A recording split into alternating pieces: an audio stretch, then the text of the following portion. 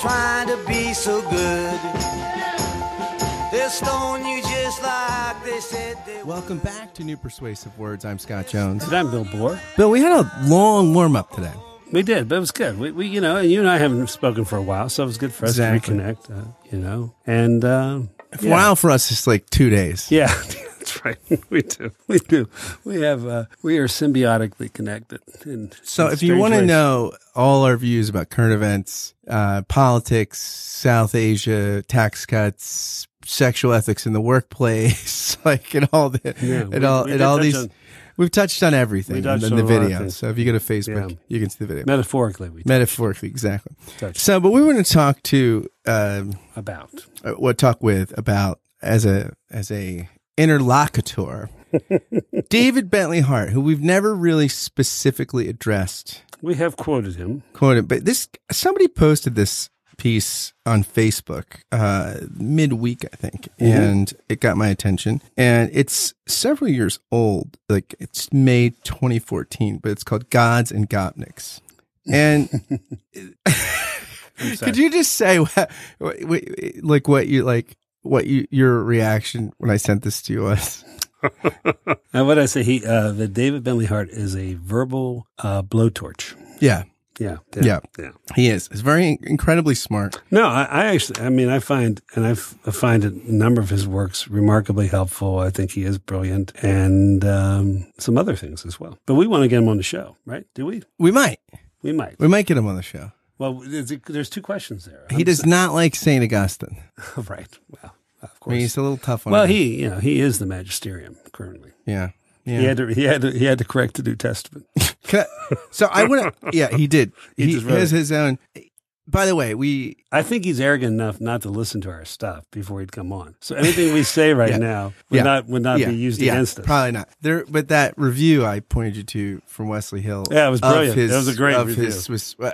That's one of the most brilliant book reviews. If Jerome and Metzger could have just gotten it right, if they could have just listened to Hartley or David Hartley, they could have wrote a Hartley. They could have wrote a Hartley. Yeah. So this, I think. What precipitated this blast from the past? Do you know why? Somebody just posted it randomly. Yeah, I mean, it was. I forget who it was, but I saw it and I thought it was actually. It's funny because what was excerpted in their post was actually the concluding paragraph, which is what I want to spend the most time talking about. Right. But I think it's worth saying a moment about the context and reading the first paragraph. No, I think in full. Yeah, you should. So basically. This guy, Adam Gopnik, who wrote a piece. And he's basically a peripatetic. Where is he now? Is he in Notre Dame? Yeah. He's a peripatetic because no one will give him tenure.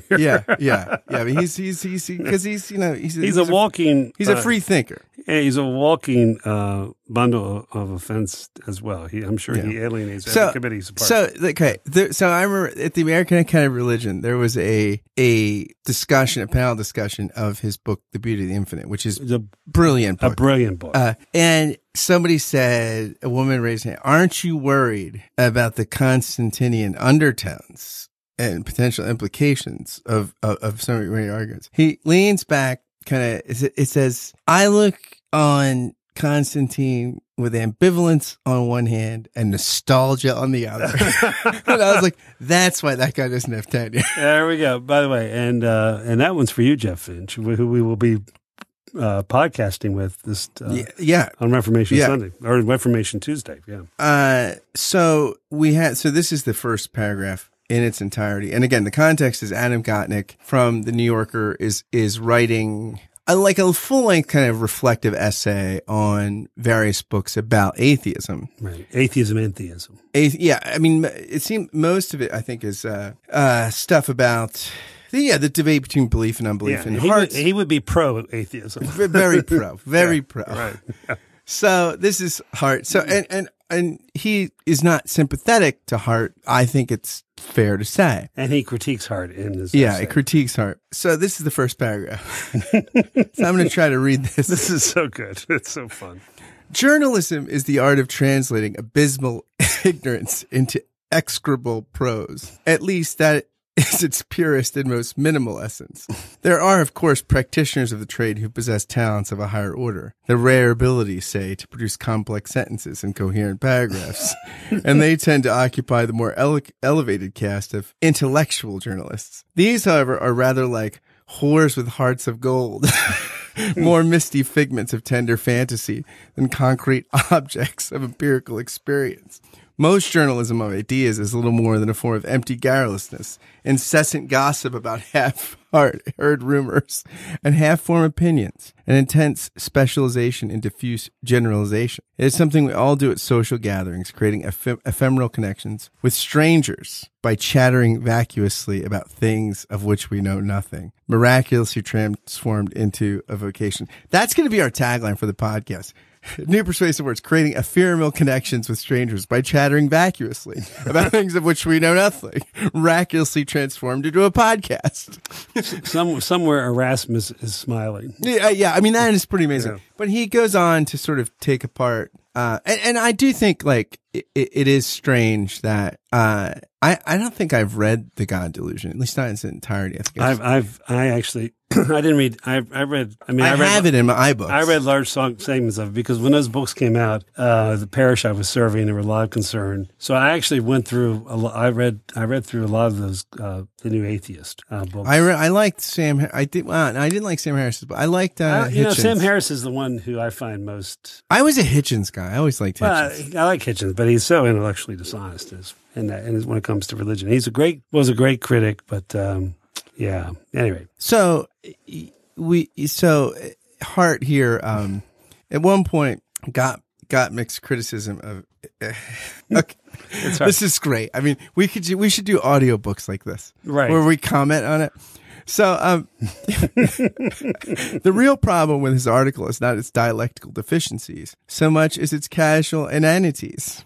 The dazzling moment of truth comes when Gopnik claims that what unbelievers really have now is a monopoly on legitimate forms of knowledge about the natural world. They have this monopoly for the same reason that computer manufacturers have an edge over crystal ball makers. We know that men were not invented, that the earth is not the center of the universe, and that in the billions of years of the universe's existence, there is no evidence of a single miraculous intercession with the laws of nature. We need not imagine that there's no heaven. We know that there is none, and we will search for angels forever in vain. So that's Gopnik's critique.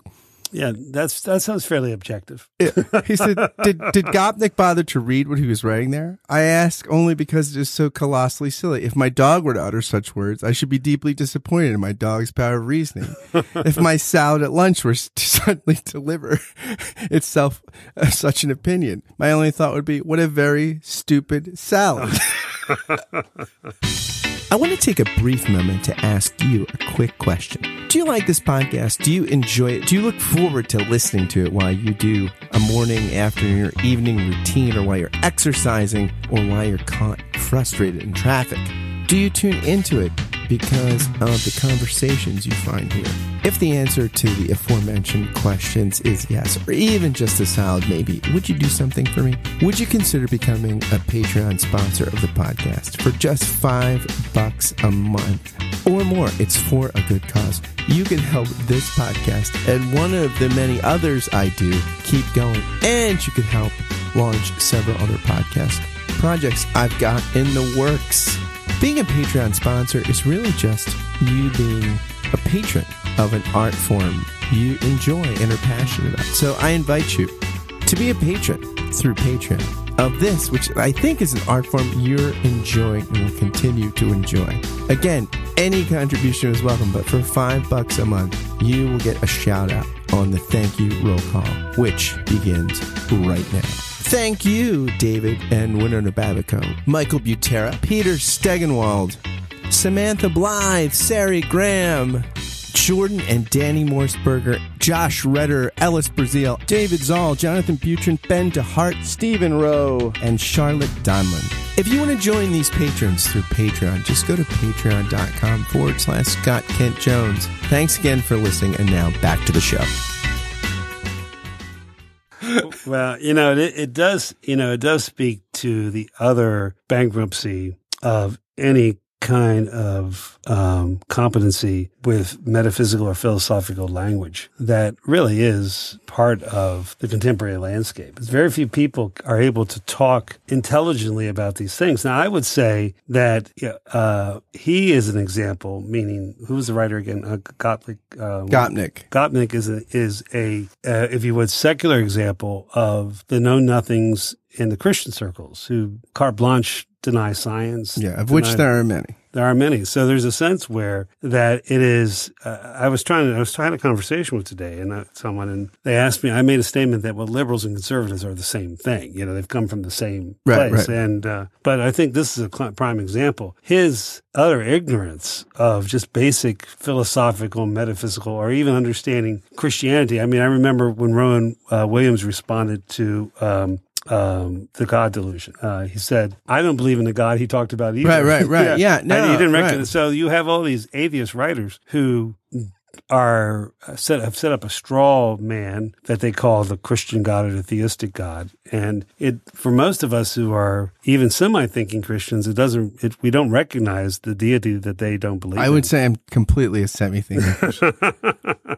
I think, as opposed to a semi-Augustinian or semi-Pelagian. And I cannot drive a semi. Yeah. I've driven a semi once. I've driven a really big moving truck in Manhattan. Never a semi. Well, in Manhattan, that's pretty amazing. I had all these jobs working my way through college where they would try to kill the college people, and one was, that was driving they tried to make. I had to back a truck in around a whole warehouse into a little slot, and the guy that was sitting beside me was laughing. I would just cry. I did. I almost cried driving that truck in Manhattan. Like, I was like, I was young too. I pulled it into the bay. I looked at him, took the keys out, and flung them at his head and spoke blessings upon him. Yeah, I had so tough. So the concluding paragraph though here is, it's interesting after he completely dismisses, the current. So Hart has an assessment of the current vogue of atheism, which he lists three reasons. First, the mechanistic metaphysics inherited from the 17th century. Which break that down. Everything is cause and effect. You if for every action there's an equal and opposite reaction. So that if we really game things out, and could get the mathematical equation behind everything, we could predict it all. And that there's not chaos theory, there's not dark matter, there's not quarks, there's not quantum mechanics. Everything can be explained mathematically, which is actually what Galileo was condemned for. Galileo said everything could be reduced to that. That's actually what he was condemned for, not that he believed the sun was the center of the universe, because almost all the cardinals that tried him believed in a Copernican worldview. I like that. Yeah. So that's one, the mechanistic metaphysics. Number two is the banal voluntarism that is the inevitable concomitant of late capitalist consumerism. So basically, everybody's got to choose your own adventure. Like Peter Berger says, in, the medieval world, you had to be a real courageous son of a bitch to be a heretic. Right. And, his book, The Heretical Imperative, is saying, like, in the modern world, you have to be a heretic. Like, you can't ascribe to any tradition. Everything I've gotta be free. Exactly. Yeah. Everything has to be sort of, it's kind of chosen from a position of autonomy. Yeah, I am the only reality. Yeah. I am, I said. And then the last one is the quiet fascism of Western cultural supremacism. That is the assumption that all cultures do not consent to the late modern Western vision are merely retrograde, unenlightened, and in need of intellectual correction and many more Blu-ray players. Although I would say at this point, 2014, so I'd say just iPhones. Right. Making America great again. Do you watch things in Blu-ray? No, I don't. Yeah, I don't either. No. I mean, I've downloaded things in from Blu-ray format, but I don't know what that is. Nope. I don't even know what's better about Blu-ray. I don't know. If anybody knows, please send us a message. Or send Scott a message. Maybe it's good. I don't really care. But I think that's so. I think his last point is that let's break that down. We explained the other two. So the kind of Western heritage, the mechanistic metaphysics, the voluntarism, and also the fact that in the late modern West, at least, although, you have to put this in tension with, like, all the things like PRRIs, the fact that, like, even their study recently that came out that showed, that nuns are on the rise. We're still not at all a nation of atheists or anything like that. Yeah. But the kind of prevailing seeming flowering, at least in cultural outlets of atheism. And then looking at like cultures that are somehow don't embrace all of Western culture's values, and at the same time also have traditional religion in some way animating their public life, like, kind of looking at that. That's just one more part of their retrograde, right? Problems, and the West is the best kind of thing. Right. Yeah.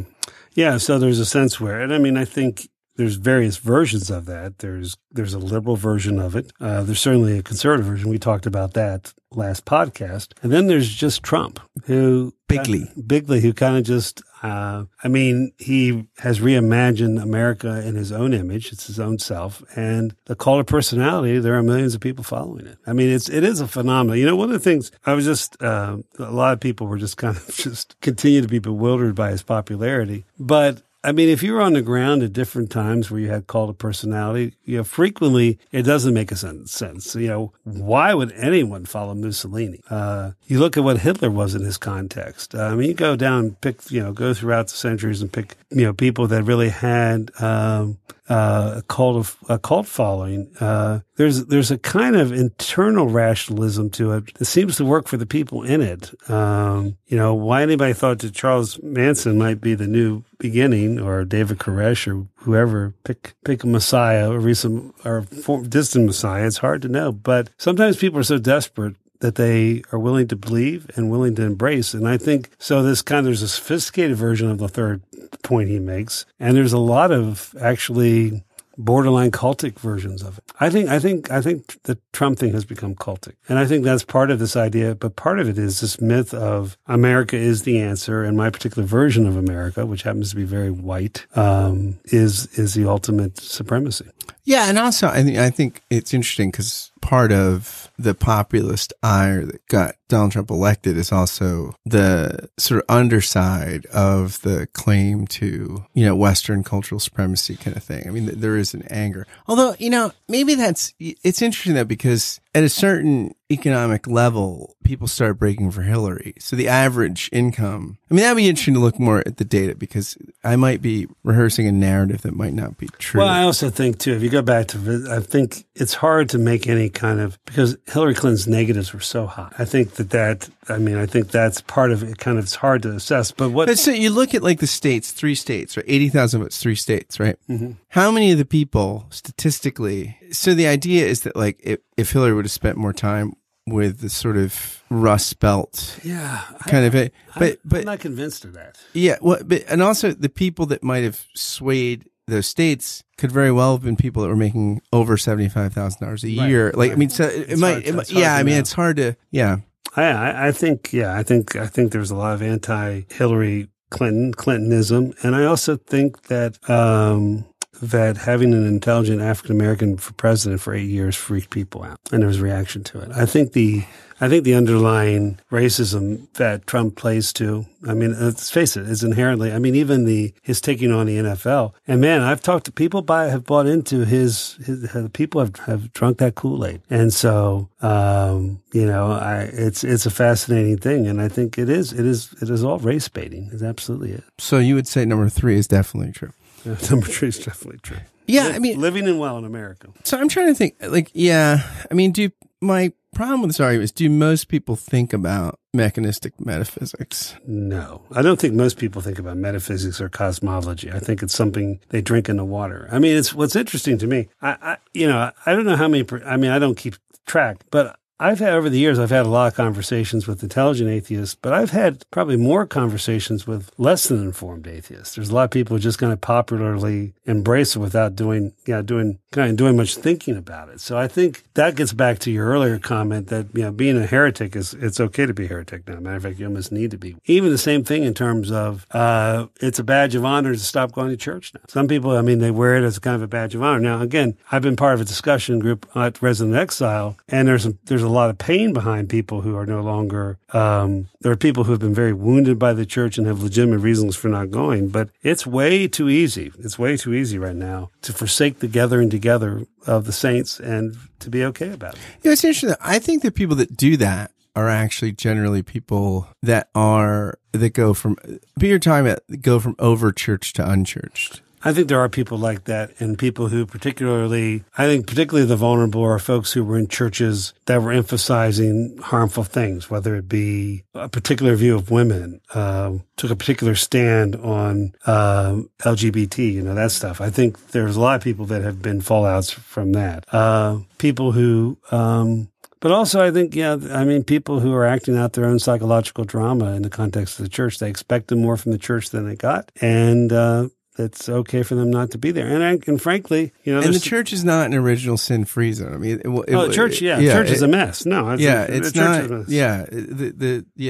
In some ways, I think the thing I think about the church is the truth of the gospel. Part of the compelling truth is that reality that explains why the church doesn't live into the truth of it. Like at some level, the Christianity's explanation of the human condition is something that makes sense of the difference between God and the church, the revelation of Christ and the church. That there's a and I think whenever we try to equate the two too easily, you set yourself up for these kind of disappointing encounters. Right, but I also think self-righteousness immediately negates that. And there's self-righteousness of the left, there's self-righteousness of the right, and self-righteousness of the middle. I mean, by the way, Don Baker, that's why we're not going to read that book you told us to read.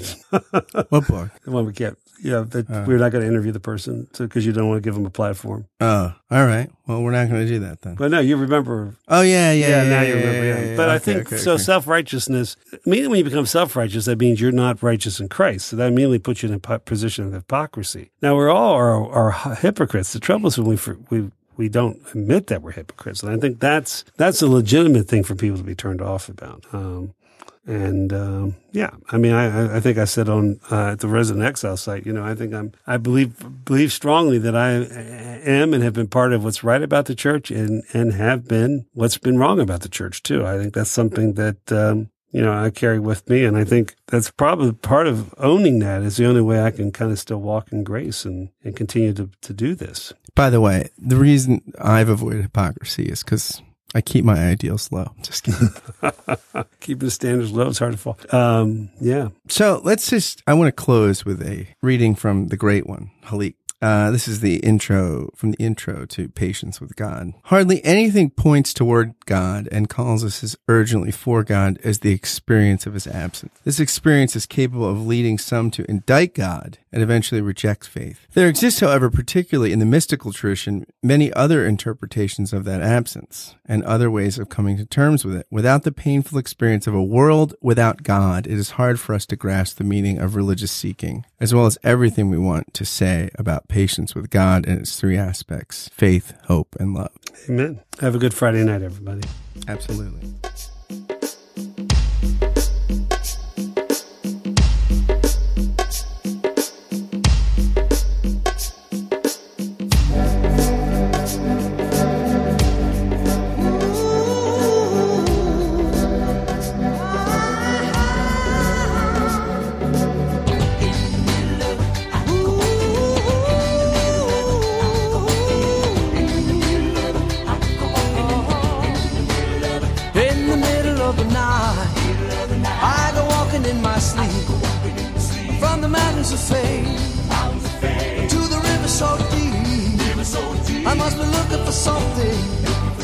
Something sacred I lost, but the river is wide, and it's too hard to cross.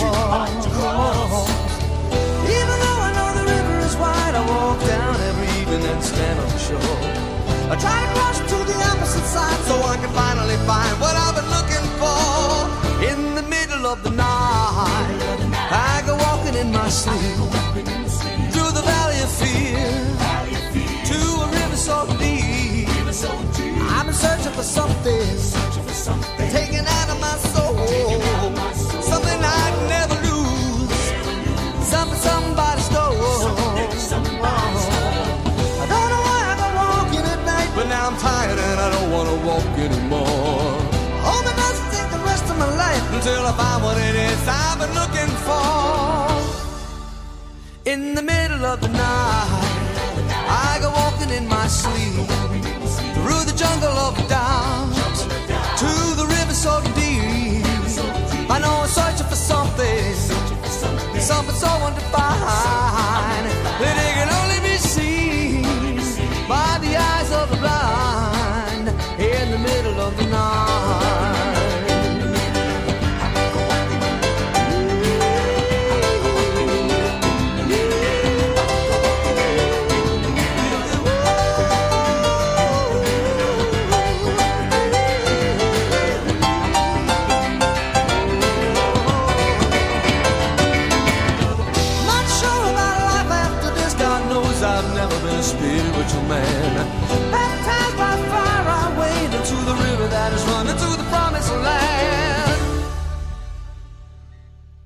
In the middle of the night, I go walking in my sleep through the desert of the truth to the river so deep. We all end in the ocean. We all start in the streams. We're all carried along by the river of dreams. In the middle of the night. In the middle of it, I go walking in the middle of it. I go walking in the middle of it. I go walking in the middle of it. I go walking in the middle of it. In the middle of it. So deep.